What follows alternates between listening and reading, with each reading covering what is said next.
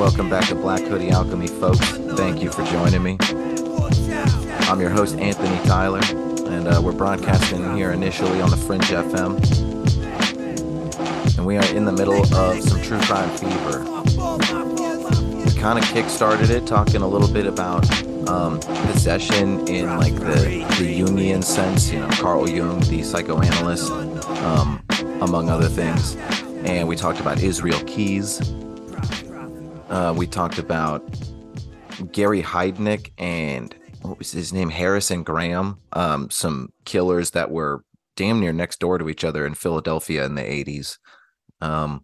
We also talked about Michael Alec, Party Monster, played by Macaulay Culkin in the not so great movie in 2003, based on the true story. And in the past, we've talked about schizophrenic serial killers like the Shoemaker of Philadelphia. I'm not choosing Philadelphia in particular. It's just some crazy cases, and among other things. But we're back with some more true crime just because I'm really feeling it. And this is a one-of-a-kind story. We're talking about Pedro Rodrigues Filho, known as Pedrinho Matador, which means Killer Petey, essentially. This dude is known as Brazilian Dexter, Brazilian Punisher. These names get pretty silly pretty quickly. But right off the bat, if we're going to choose a nickname, I'm going with the Brazilian Punisher. And we'll talk about why that rings pretty true. We'll get into this guy's story. Some things out the gate, I guess real quick, go check out my website, divemind.net. You could check out my books, Dive Manual and Hunt Manual. Quick plugs there, but I guess I could leave it at that. There's not a whole lot else going on at the moment. But right out the gate, it's important to know with the Killer Petey story here, the Brazilian Punisher, that there are some language barriers going on. This guy died at the end of March this year, 2023. If that gives you perspective, this story is still cooling off, even though it's been ongoing since like the 70s. He was born in 1954. So this guy, he's only done a handful of interviews. He went on a podcast once. He did some interviews with some journalists. And that and whatever public record that Brazilian journalists have looked into is pretty much all we have. And, police reports. He spent something like 40 years in prison.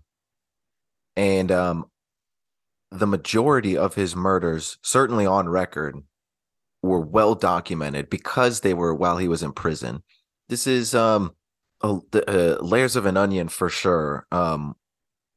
It's crazy that he died a free man despite murdering, he claims, upwards of 100 people.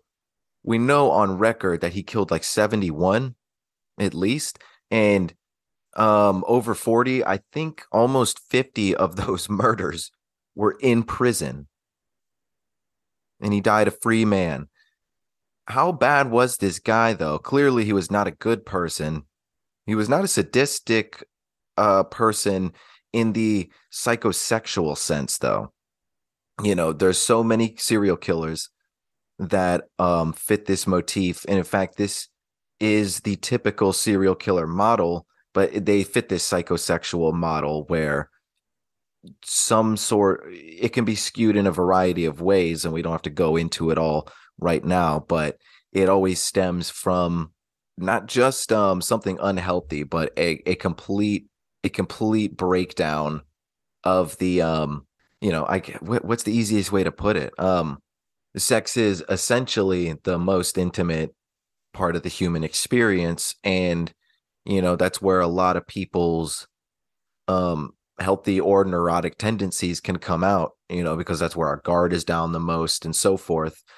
And if you don't have healthy sexual releases, habits, partners, if you don't have a healthy sexual lifestyle in one way or another, then or you were born into a situation that quickly spiraled into a place where you could never learn um, proper sexual boundaries, like children in sexually abusive families and things. Um, that's how you get people that end up going out and trying to quote unquote like cleanse the street of ladies of the night. Is it not kosher to say hookers anymore? I don't know. I thought prostitute was the technical term, but I feel like even that is considered derogatory these days. Sex workers, right? Okay, there we go. Pedro, though, he didn't have that. It's interesting that he did seem to be. I don't know if anyone's truly born with this. I think that we all have seeds. It's like the silly cliche, like we all have two wolves inside of us, and which one are you going to feed? I mean, you know, there's way better ways to say that, but there's truth to it. Um, and Pedro just he was born into an extremely violent environment. His father was alcoholic and abusive, and supposedly beat his mother while she was pregnant with Pedro. Um, and he claims gave him a slightly misshapen head. So he claims that his brain is slightly damaged and that he's more of a sociopath because of it. Before he hit puberty, he tells this anecdote of um, wanting to feel like wanting to understand the power of having a life in your hands, a human life.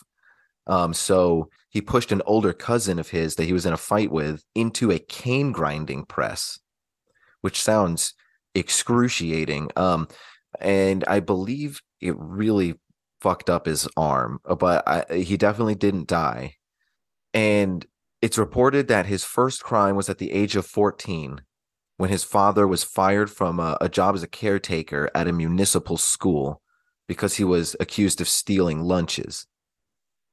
So Pedro went and he took his father's gun and he went to wherever this guy was and shot him. Shot the mayor of the city that apparently that had fired his father. Remember, this is Brazil, so it's a little different than the U.S. because I don't think that a U.S. mayor would really have anything to do with municipal workers on a day to day. And then Pedro shoots a security guard who he thought was the real thief. So he shoots two people right there, and then he splits. He splits to elsewhere. I'm sorry. I'm not even going to try to pronounce these Brazilian names. I'm going to do what I can with the actual names of the people. That's going to jive in my head a little more. But look, Mogi das Cruzes, that just sounds ridiculous. He fled elsewhere where his godparents lived. And he, tried to set up shop around there. And that's where he meets the widow of a drug lord named Botina. And they move in together and he starts taking over the dead man's tasks as well as his lover. And so he starts doing some, medium time drug peddling and even ends up taking out three former accomplices because they're rivals. But eventually, and see, this is where some of the language barrier stuff comes in. There's just crazy details that are glossed over. And I look as hard as I can. And there's only so much that I can find. But his girlfriend, former girlfriend of the drug dealer, was executed by police. And he escaped and continued to sell drugs with other people and met another woman. But before we move on to that, it's fascinating the amount of like folklore and mythology that immediately goes into this story. It's very similar to the story of Richard Kuklinski in some of the ways of his character, but even more so in how the story has manifested. There's some people out there who think that, Richard the Iceman Kuklinski, infamous mafia hitman of the Gambino crime family and some of the other crime families in New York. They think that he's mostly a liar, and he has been caught in lies, um, you know, involving some of his confessions post prison sentence. But there has been a whole lot that has been corroborated, and because of his HBO interviews that were released, like some years ago. At this point, he there were a lot of cold cases that were solved because of just the ramblings that he talked about. So we know Kuklinski wasn't completely full of shit, but there's this larger than life mythos. And as we'll get into later, in some cases, Pedro here is full of shit as well. Like many serial killers, there are parts of their life where all we can do is take their word into account because they have the only side of the story, like, final moments of a victim, for example, or maybe likely bits and pieces of their childhood. So you have to take it with a grain of salt. And like Richard Kuklinski, Pedro Filho is he has enough documentation for certain, where we know without a doubt that this guy was an absolute infamous killer. We just don't know all the fine point details in some cases, and in some of these cases, we have to take his word for it. But there's enough to be corroborated here, even through in his early beginnings. Like, we know for a fact that he shot his father's boss, evidently the mayor. So he left a trail of breadcrumbs, but we don't know in all the ways that he might be embellishing the story. So, but this is the legend of freaking Pedrinho Matador. And if I had more time, or honestly, like if I was being paid by some sort of outlet to do research so that I could sink my teeth into it, I would fully invest myself in a rabbit hole of trying to do some interpreting. If anyone out there listening to the show speaks Portuguese, hit me up and maybe we can honestly do some translating, because I don't really have a way to listen to these interviews, what little interviews he has, in their own words, because none of this is mainstream. It's mainstream enough to where we've heard about it in the West, but this is compared to something heavily digested in the collective Western mind, like Ted Bundy. This is not even close. This is barely fleshed out. And I mean, even in general, it doesn't even seem like the Brazilian media has illustrated the story as much as it possibly could be.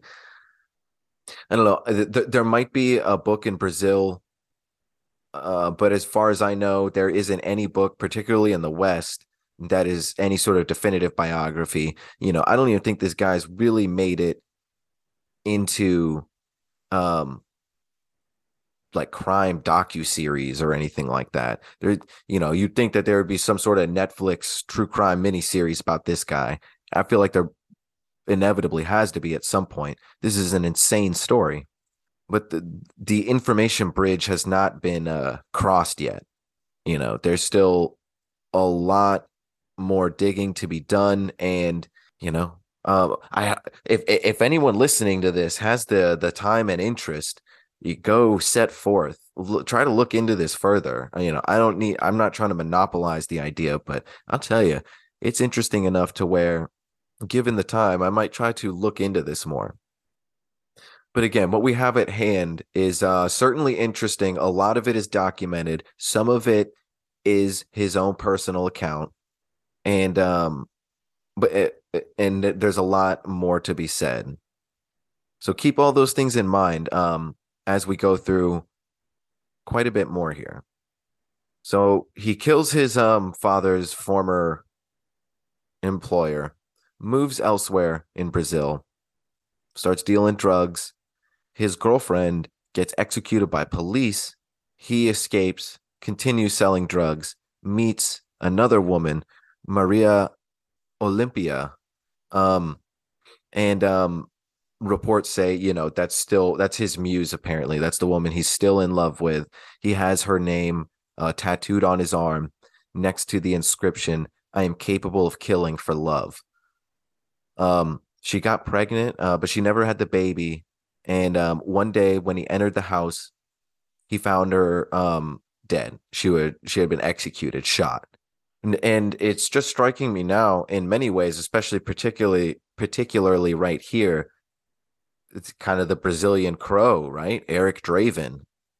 Again, I'm not trying to romanticize. This guy's not a superhero or anything, but I mean, the crow is not technically a superhero either. I'm just saying you're hard pressed to find a story like this. We'll get into this guy's code of ethics a little bit, but he was not a good guy. It's weird. It's strange that someone that should be so heavily invested in murder should have any sort of code of ethics. And Richard Kuklinski had some sort of code of ethics, but he blew a guy's head off in traffic for cutting him off. So it was a bit loose. I'm sorry, I don't mean to. I mean, it's dark, but it's just preposterous. It's unbelievable, and that was something that was actually confirmed of all Kuklinski's stories. So yeah, Killer Petey here doesn't seem to be, he doesn't have a record of doing that. He doesn't even have a record of, like beating his wife or any of his girlfriends. But again, we only have so much information. This guy's definitely a savage either way. So what happened when Killer Petey, Brazilian Punisher here, found his girlfriend dead, his second girlfriend executed, which sounds just insane, but Brazil is an insane place, especially in this day. I mean, it's still pretty wild from what I hear, but this is, the lower class of Brazil baptized in fire, just violence everywhere. Something that I am not extremely familiar with. Like, I certainly was not born into violence, but Brazilian culture is only something I'm marginally familiar with. Was not raised around that at all either. So I can only imagine. What this guy does, though, he's not even 18 yet, okay?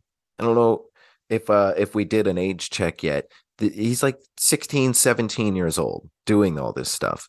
Again, he murdered his father's employer at the age of 14.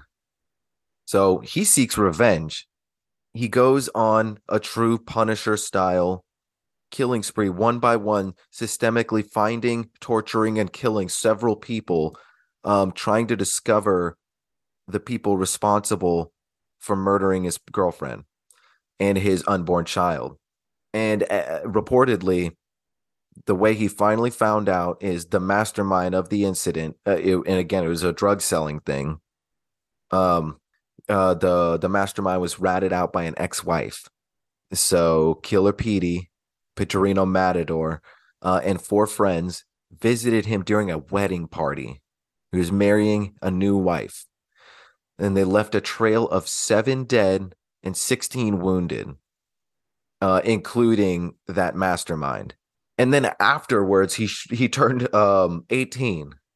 Still wasn't 18 at that time.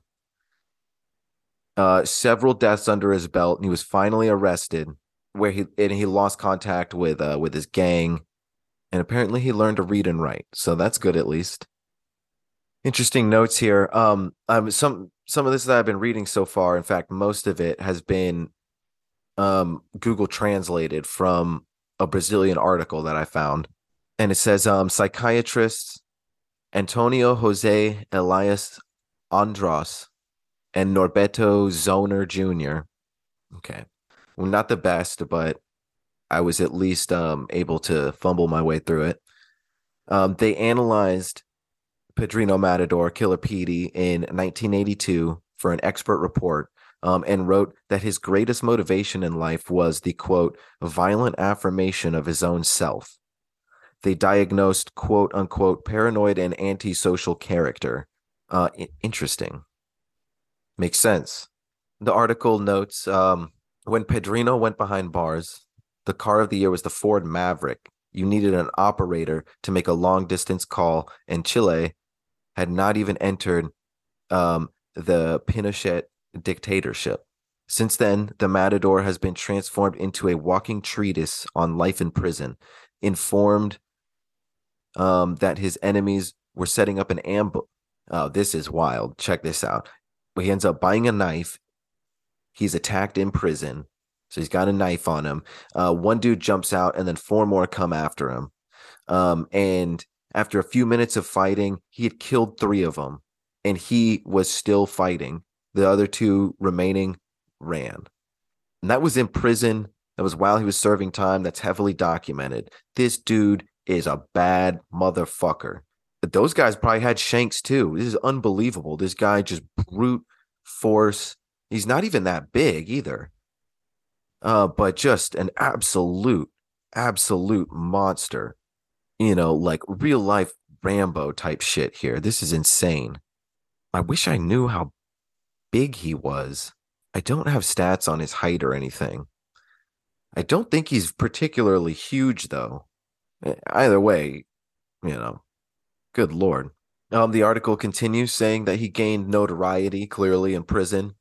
And he likes to bolster his fame by telling other stories, like I was saying earlier, many of which are unclear whether or not they actually happened. Like many serial killers, his testimonies often mix reality and fantasy, and most of the corpses he is proud to have produced have never been found. I think that's, again, this is translated. Most of his corpses have not been found. They haven't found some of the unclaimed stuff. Very little of the ones that they knew that they didn't know about have not been found. But he's got a documented body count of 71. But he claims over 100, I believe, or at least at 100. So Killer Petey says with pride that he killed his own father after that father killed his mother of some sort of suspected affair. And Killer Petey said that to avenge her, he stabbed his father's chest and ate a piece of his heart. And this is where the Brazilian Punisher starts to look pretty insane. But it's also the unfoldment, the folklorish nature of this story is really we're able to penetrate it deeply with this story because you see this replicated and just thrown through the rumor mill over and over and over in the Western media. I didn't see a single place in any article, anything that disputed with any sort of evidence the possibility or proposed the possibility that he had been lying about this, about killing his father. And in fact, I heard it a few different ways. I heard that he visited prison to kill his father, which doesn't make any sense because he hadn't been released from prison yet. And then the only plausible way it could really happen, which I also heard, was that he arranged in prison to be near his father to kill him. But in this article I found, this Brazilian article, it says the problem is that in testimony to a prison psychiatrist, he told another story. He said that his father was murdered by relatives of a mistress. As well as this one, several reports made by him have contradictions. Therefore, it's not known how many people he actually murdered. In some crimes, there is simply no evidentiary record. In the penitentiary, he says, he killed a prisoner nicknamed something I am not going to try and say, who extorted family members from inmates and threw them into the elevator pit. And threw him into the elevator pit. Oh my God. Okay, I get it. Officials at the institution remember the case, but the man dead does not appear on the list of the good old Brazilian Punisher's convictions. Everything shows that the investigation did not identify the murderer or that the death was assumed by another prisoner. A favor that bandit leaders usually ask of less important members of the gang. Okay, so I think this could be explained a little bit better because there's a little bit of a language barrier here. But It's an example. Someone could have been doing a favor for him. He could have been doing a favor for someone else. He maybe didn't do it at all and just took credit for, you know, an unrelated deal that he saw go down. We don't really know. Here's another curious bit. The most striking aspect of a Brazilian Punisher's biography is the lack of information. He knows next to nothing about his processes. Interviewed, he was surprised to learn that there are only 18 accusations, officially put forth against him. And he said, just that, it can't be that little. Um, Many old documents disappeared into a black hole before the courts were computerized in Brazil. The most chaotic period for penitentiary records in Brazil is the 1970s, and many documents disappeared. And in order to survey the histories of criminals from that period, the most reliable source is verbal testimonies. So, yeah, not a whole lot we can do about that. This is where folklore and legend comes in, and we just have to sift through it the best we can. The story of Pedrinho Matador shows how the prison system made a dangerous bandit with psychiatric problems have his condition aggravated, resulting in an even greater sense of killing. As time went by, Pedrinho began to pull the knife for increasingly futile reasons in prison. And every time he was transferred to 9 different institutions, he committed more crimes. From 1992 to 2002, he was apparently completely isolated in a solitary confinement where he only had contact with jailers, no other inmates at all. He assumed himself, or he amused himself by playing solitaire and doing gymnastics. And here's another wild bit. This is how he became a free man at some point. This article was written as he was coming up on the 30-year mark, because even though he was sentenced to over like 100 years, for some reason the Brazilian law, they give you however many years they want, but you only serve up to 30 years in prison. And then in some cases, they can keep you slightly longer if you do offenses in prison. But anything past 30 is really pushing it. And they weren't able to give him much more than that. I think he ended up staying maybe another year or two after the 30 mark. And then he was out of prison for 4 or 5 years. Then he was put back in prison for like 7 years for it says inciting riots. And as I understand that, it seems to me that these were not riots that he was actively participating in, but the riots that he had participated in the past in prison. So it doesn't fully make sense to me. That's what I seem to glean. And there's not a whole lot of information, particularly out there, about that. But whatever the case, he was arrested and thrown back in prison for inciting riots. But either way, he did not spend much more than, I think he spent a total around 40 years in prison when you take all of it into account. How did he do that when he murdered over almost 50 people in prison alone? Well, it's because whatever Brazilian law they have. I don't know the legal reasons other than just the fact that law exists, but this article notes that it's just unheard of for an inmate in these prisons to even make it that long.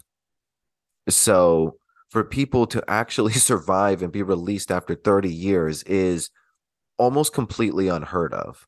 And it's no wonder this guy murdered almost 50 people in prison. There's even one story where he was being transferred to a different penitentiary with a guy who was known for sexual crimes. He was a rapist. And I also read one bit where Killer Petey there says that this guy, he thought this guy spied on him during a conjugal visit. So they were being transferred together. They were locked together in the back of a good old paddy wagon. And by the time the guards get there, unlock the door at the other penitentiary, Petey has busted out of his shackles and completely murdered this guy. Blood is all over the back of this paddy wagon. That's how brutal this guy was. Let's take a quick commercial break here. Let's collect ourselves a little bit. We've talked a lot about this man's upbringing, his small time crime rise, his prolific Charles Bronson-esque Brazilian murder spree in prison, even though Charles Bronson didn't actually murder anybody. And then after the break, we'll wrap his story up. We'll talk about his grisly demise, some of the things he did after prison, and do some analysis on this strange, enigmatic, confusing character, the Brazilian Punisher, Pedro Rodrigues Filho.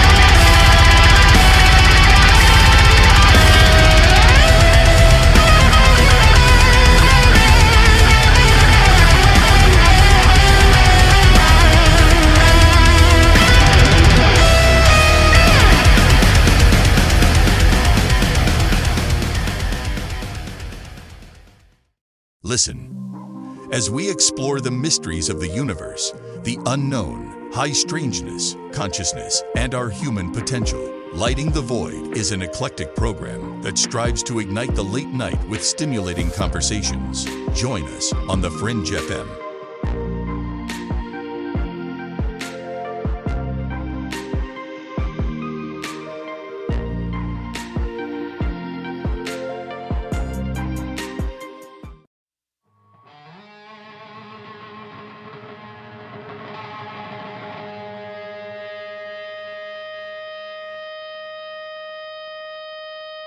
Hello, everybody. This is dang old Tippy Patson here from the Black Hoodie Alchemy episodes. We're trying to get a whole bunch of different people down to the Everglades where we formed our little League of Extraordinary Gentlemen, so we can figure out animal telepathy, and we can wrestle Illuminati gators and make gator nuggets, and we can, stop the harvest of adrenochrome, and we can smoke a whole lot of catnip and basically save humankind. So, if you want to hear the Black Hoodie Alchemy episodes, where me and my crew, the League of Extraordinary Gentlemen, are bringing our message, just check out Black Hoodie Alchemy episodes 14, 30, 32, 33, 34, 35, and 38. Now, just remember, Tippy Patson wants you to come down to the Florida Everglades and help him save the world from the Illuminati alligators. But there will be no animal wanking off. We don't do that here anymore, okay? Well, we're just going to be wrestling them. No bad touches. All right, come down to the Everglades. Take care. Bye.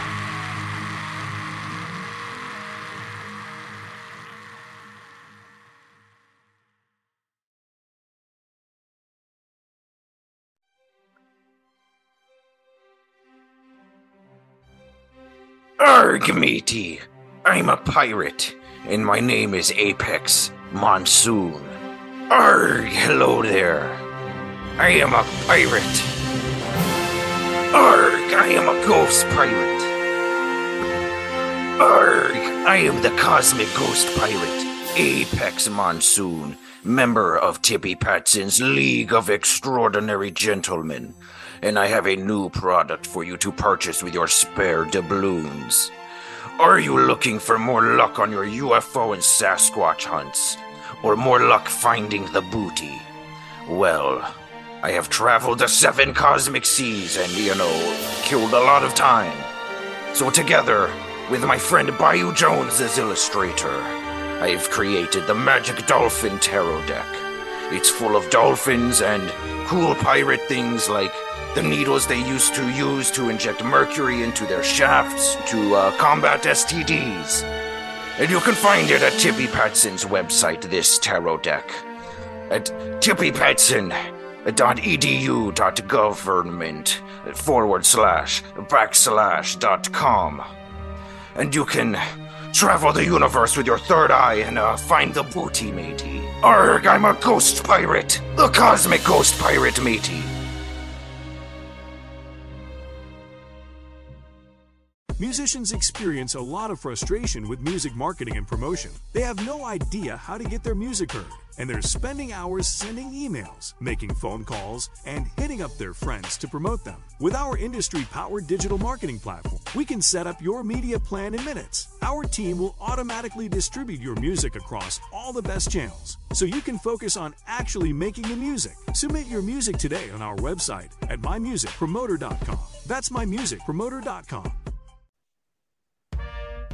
Hello, my name is Muscle Tornado, and when I'm not studying the holy book of Hulkamania, brother, and when I'm not smoking out of a bong some sweet DMT, I'm often wondering to myself, what's the proper protocol for alligator wrestling safety?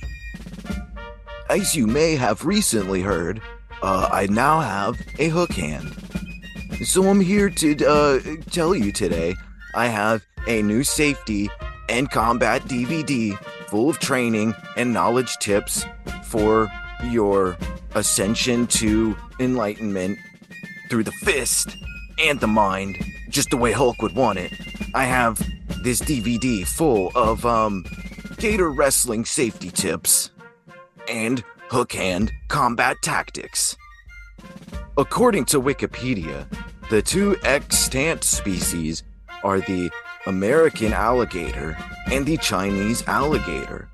Alligators first appeared during the Oligocene epoch about 37 million years ago. And all gators will bite your hand off if you try to grab their crotch. That's it for now, folks. Go to Tippy Patson's website at tippypatson.government and forward and 3 dot education.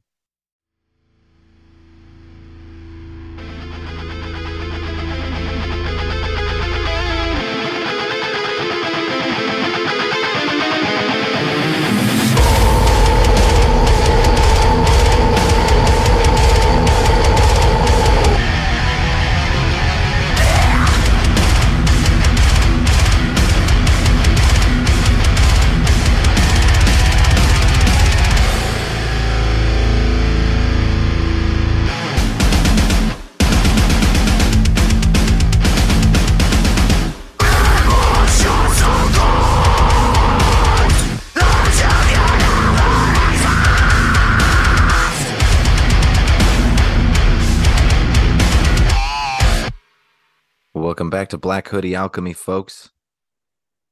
We are halfway through our conversation about Pedro Rodrigues Filho, aka Brazilian Punisher, aka Pedrinho Matador. Let's recap a little bit. Firstly, the information we have is limited because of the sociocultural and particularly language barriers. But and as we went into a little bit, also because of the burgeoning computer system and processing the paperwork into the computer databases in Brazil, some of that did not go so well.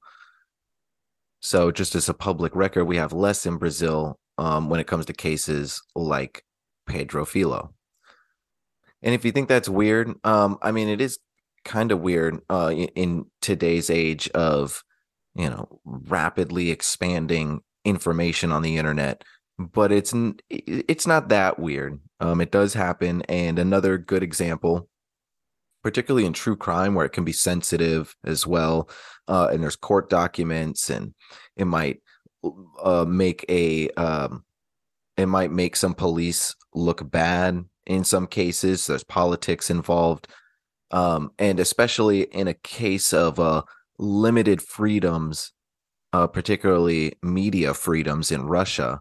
Um, the most recent and currently most infamous, highest body count Russian serial killer, Mikhail Popkov, um, was active between 1992 and 2010 when he was taken down. He was actually a Russian police officer, and he killed, suspected of at least 83 victims. And there is a lot of information about this guy we don't have. We just have information that glosses over. And unless we can contact a Russian um, journalist that has been deeply embedded in this, you know, there's no other, there hasn't been any books. Like someone in Russia, someone either needs to get to Russia to get their heads in on some of the actual documentation and the people that were around this case, or people in Russia need to flush this case further out to the public. And the same goes for Pedro Filho, Brazilian Punisher here. This case needs to be fished out of the environment that it's in and spread to the collective consciousness. I wish I had more information here. Even in the different notes I have, there's some conflicting material, some of which we've gone over. I see different numbers for even the amount of people he killed in prison, but it seems to be definitely somewhere between 40 and 50. And I'm sorry I haven't been citing the things that I've been referencing in my notes here. Some of it is scattered, but especially for a story like this, I promise you can go to the show notes. Sometimes I haven't followed through, and it wasn't really that necessary anyway. But for something like this, where the notation and we only have so much, I'm definitely going to put everything that I've used in the show description. Some of it is also going to be in Portuguese, but thankfully we could translate that pretty easily. If it's in print, of course. To make it explicitly clear, this dude did seem to have a genuine code of ethics where he never killed anybody that was innocent. He never killed any women or children. And he claimed to only murder rapists, pedophiles, drug traffickers, and assassins, bad people.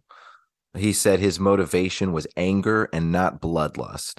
But he did say he enjoyed the act of killing these people, these bad people, quote unquote.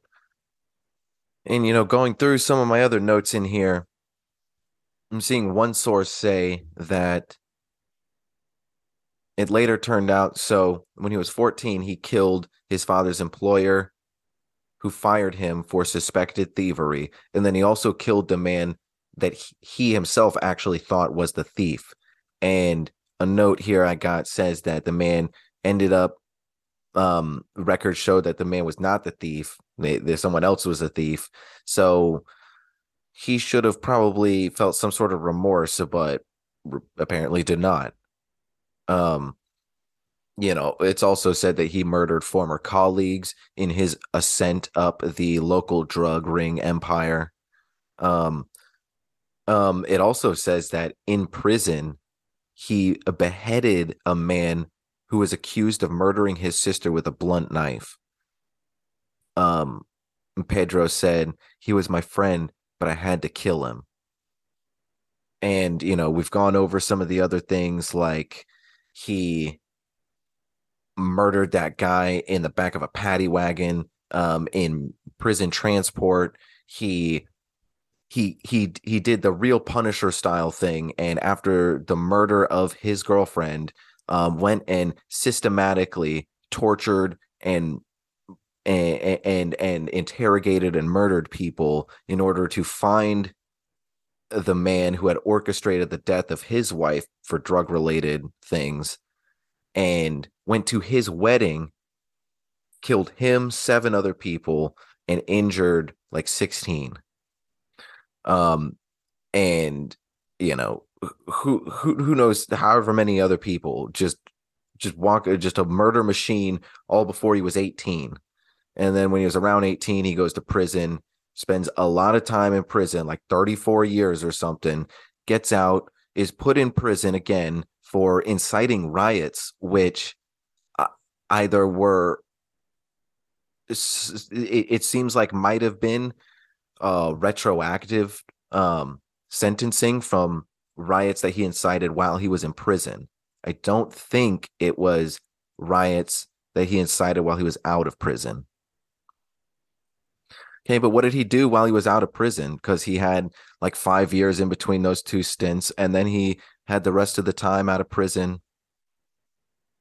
And he was released in like 2007, something like that. Yep, 2007, and arrested again in 2011. Finally, fully released in 2018, whatever. And then murdered on his front lawn, March 23rd, 2023. Not long ago at all. Well, in the meantime, this is when he started gaining fame, and this is why we know about him at all in Western media. It's because this dude amassed a bunch of YouTube followers. He started doing certain interviews here and there and talking about, in his own words, about his legacy essentially online. And he didn't condone what he did. He didn't encourage other people to do it, but he wanted to share his story. I don't know. So this guy probably lied about murdering his father in prison to avenge his mother's death. Likely didn't happen, though, according to what he told a prison psychiatrist. We don't know for sure. We don't know for sure. But either way, we know enough to know that this dude was a maniac, and he did have a code of ethics, and he lived actually a peaceful life afterward. A criminologist who met with Rodrigues in prison. Man, I don't know how these Brazilian names work, honestly. Is his last name Rodrigues? And I've just been saying Pedro Filho, like his first and last name. It's listed Pedro Rodrigues Filho.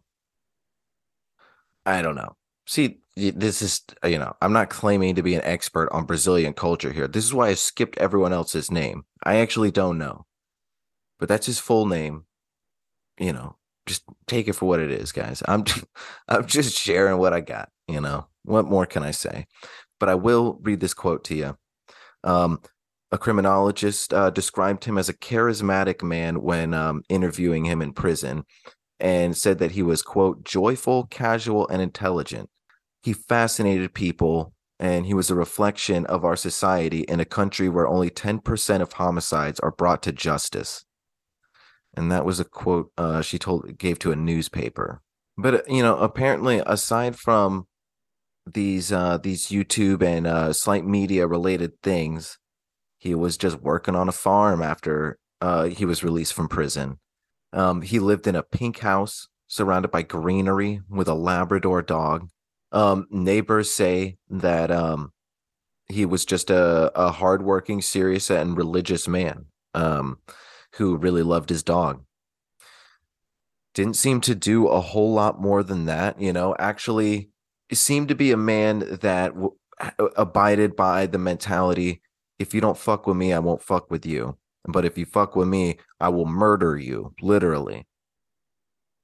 And enjoyed peace where he could find it. And did seem to be pretty religious. Always had religious artwork around him in prison, had religious tattoos, and seemed to sort of have an angel of death sort of mentality to him where, again, cleanser mentality, except whereas most of the time you hear that as a terrible excuse, and of course there is no excuse, but to just murder prostitutes or sex workers on the streets. But this dude actually took out other violent criminals. I'm not condoning it, but he was born into violence. He was born into a violent culture, and not only that, into a violent family, in an impoverished section of Brazilian culture. Everything, all the chips were stacked against him from the beginning. And I can't say that I totally don't. I understand how it happened. And I think that if it's going to happen, I guess that's as good as it can get. You know, at least he was taking out bad people, and, you know, he was good at what he did, and what he did wasn't pretty. And so how he was taken out is some people pulled up in a van with masks. He was holding a child hanging out on his front lawn. He had some family on the front porch, and they shot him. Didn't harm the kid. Um, and everyone was told immediately to go inside, because I from the report that I read, he set the kid down because someone rolled up with a gun, and so he was shot. They came out of the van and they slit his throat, and that was that. And that was just a couple months ago from recording this now. What is that old saying? Violent delights meet violent ends. And, I think it's fair to say there's a little bit of wrap up involved here, but that is essentially it for any notes I have. Lots of barriers here. I wish I had more. I wish I understood more about the culture and the situations that created this character. I wish I knew more about the characters around this one. I wish I had more access to more source material. I there's so much. But there's enough to be completely fascinated by. And I this guy was technically a serial killer. Absolutely.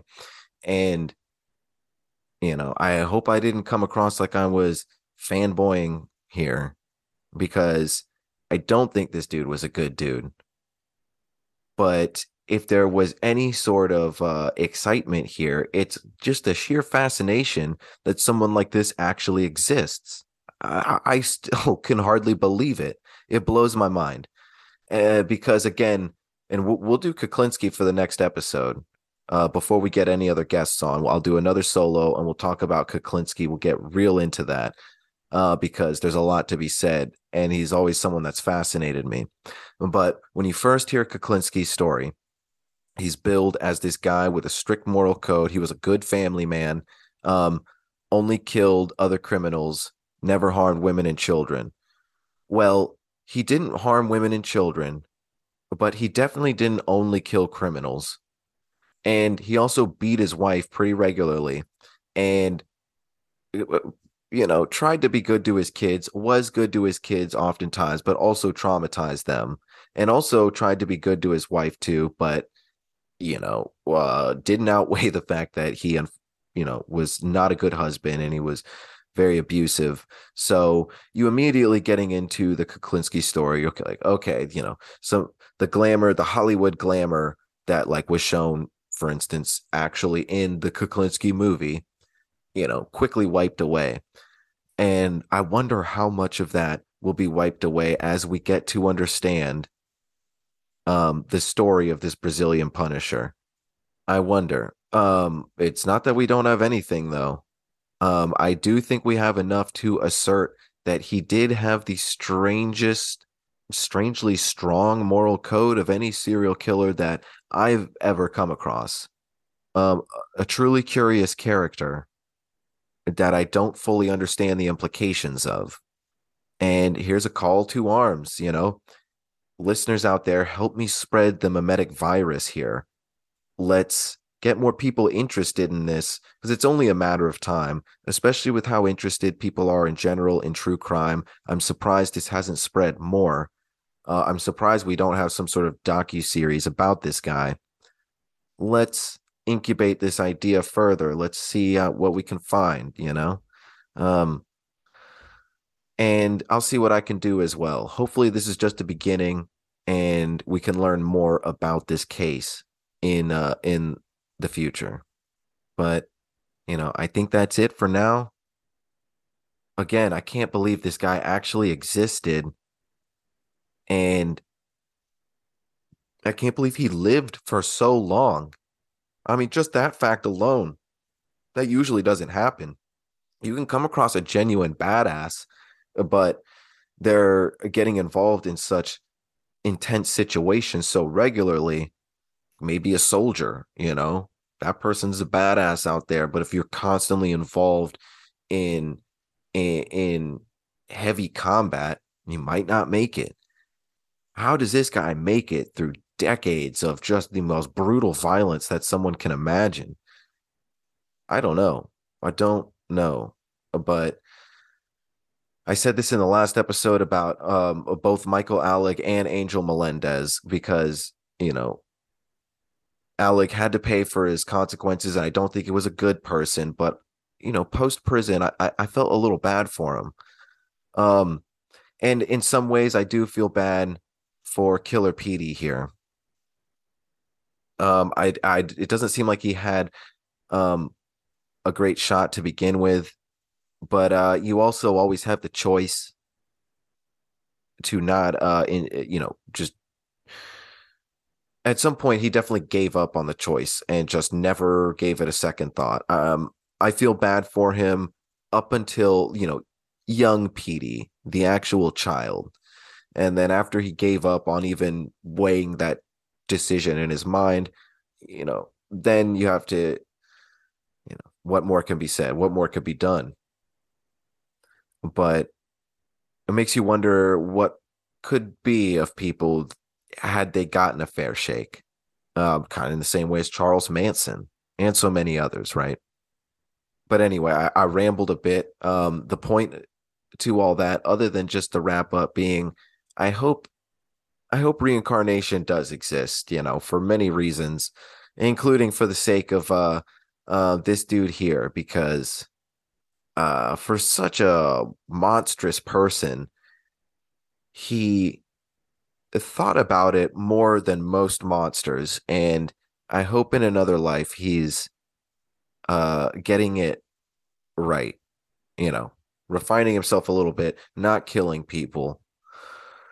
In many ways, this reminds me of the old Buddhist tale of Angulimala.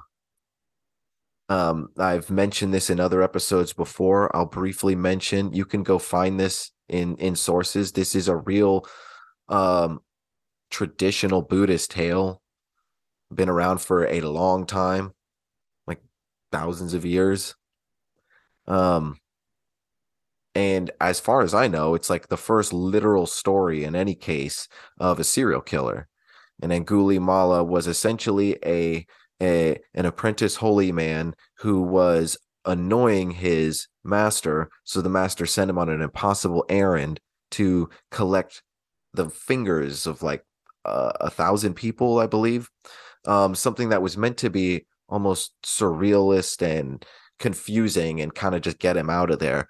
But this guy took it in a way to just start murdering people and became a prolific killer that the king had to send people after. And it was only after the Buddha found him in the woods and broke his mind, basically, that everything changed for the killer. And the Buddha showed him after the Buddha, he tried to kill the Buddha, he couldn't. And he said, and the Buddha simply told him that you're only good for breaking. And you can't create anything.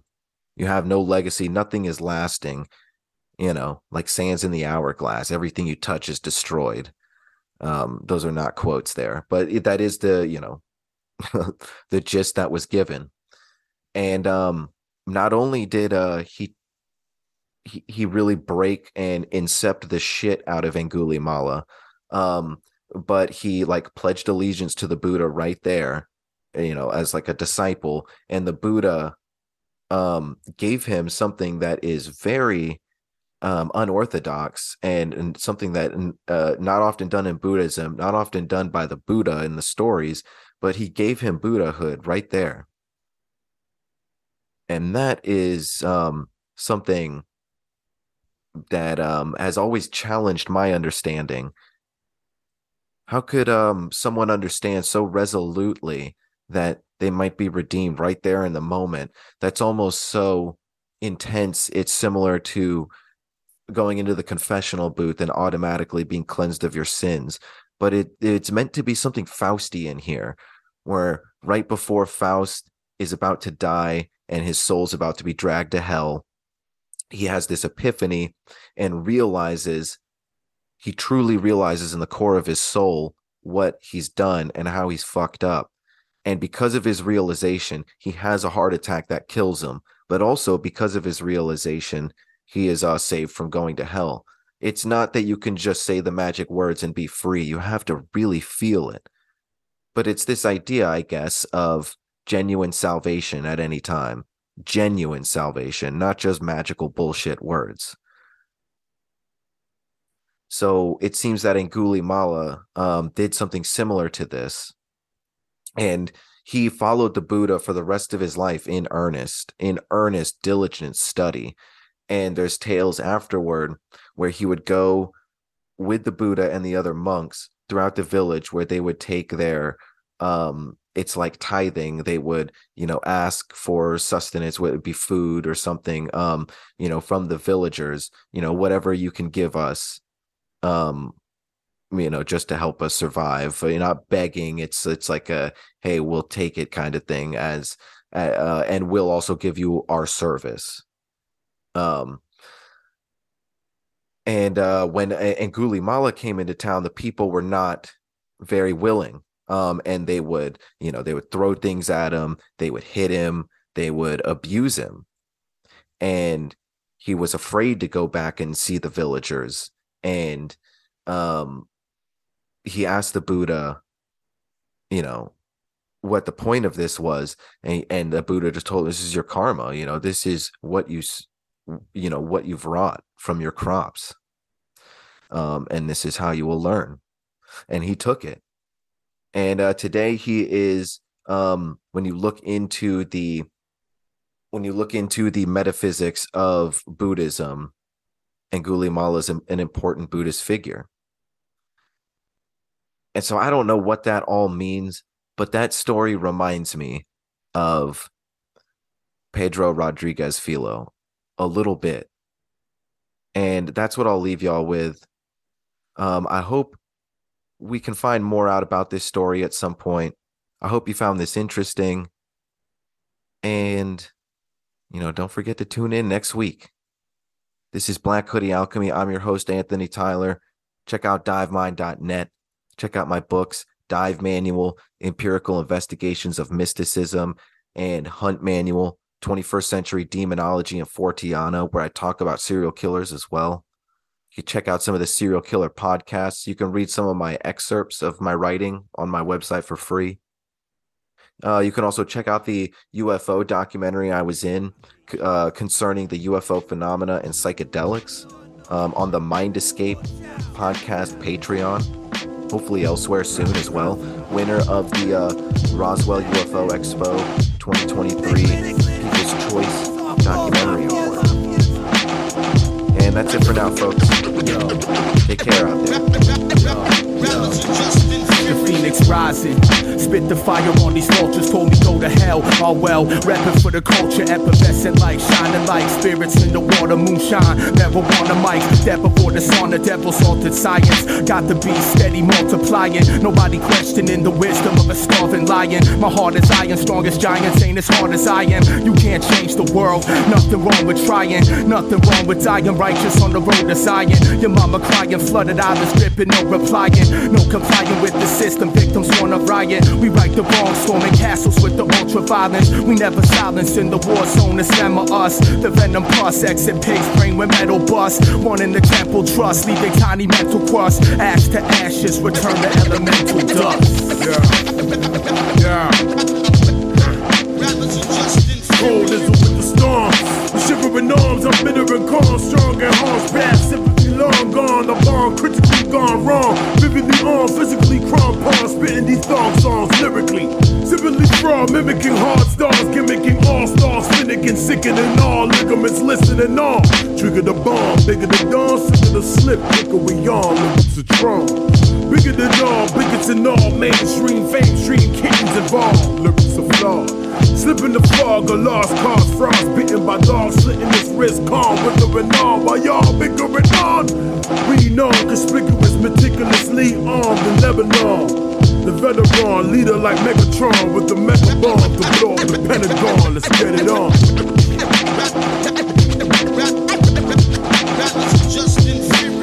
Tear gas, tear to your lungs, the room ain't ventilated. I'm venerated like Arnold, you getting terminated. Laser beams emit through the eyes, you looking mutilated. My iris state mutated, yes it mutated. Optic blast to the flash here, you getting amputated. I'm seeing things like Edgar Casey, being fascinated with the future. Can't let my present get confiscated. Devastated by the words and the cross. Got him pushing up daisy, seeing more flowers than a floss. All aboard the soul train, you go missing like a course. Reloading magazines, you tapped into the source. On tracks of saddle, watching all them satellites fall. All you hating motherfuckers kiss my dragon-sized balls. I'm gassed up, that's right, pissing out ethanol. My approach to making music like crowbars to the skull. Planting C4s on the walls of City Hall.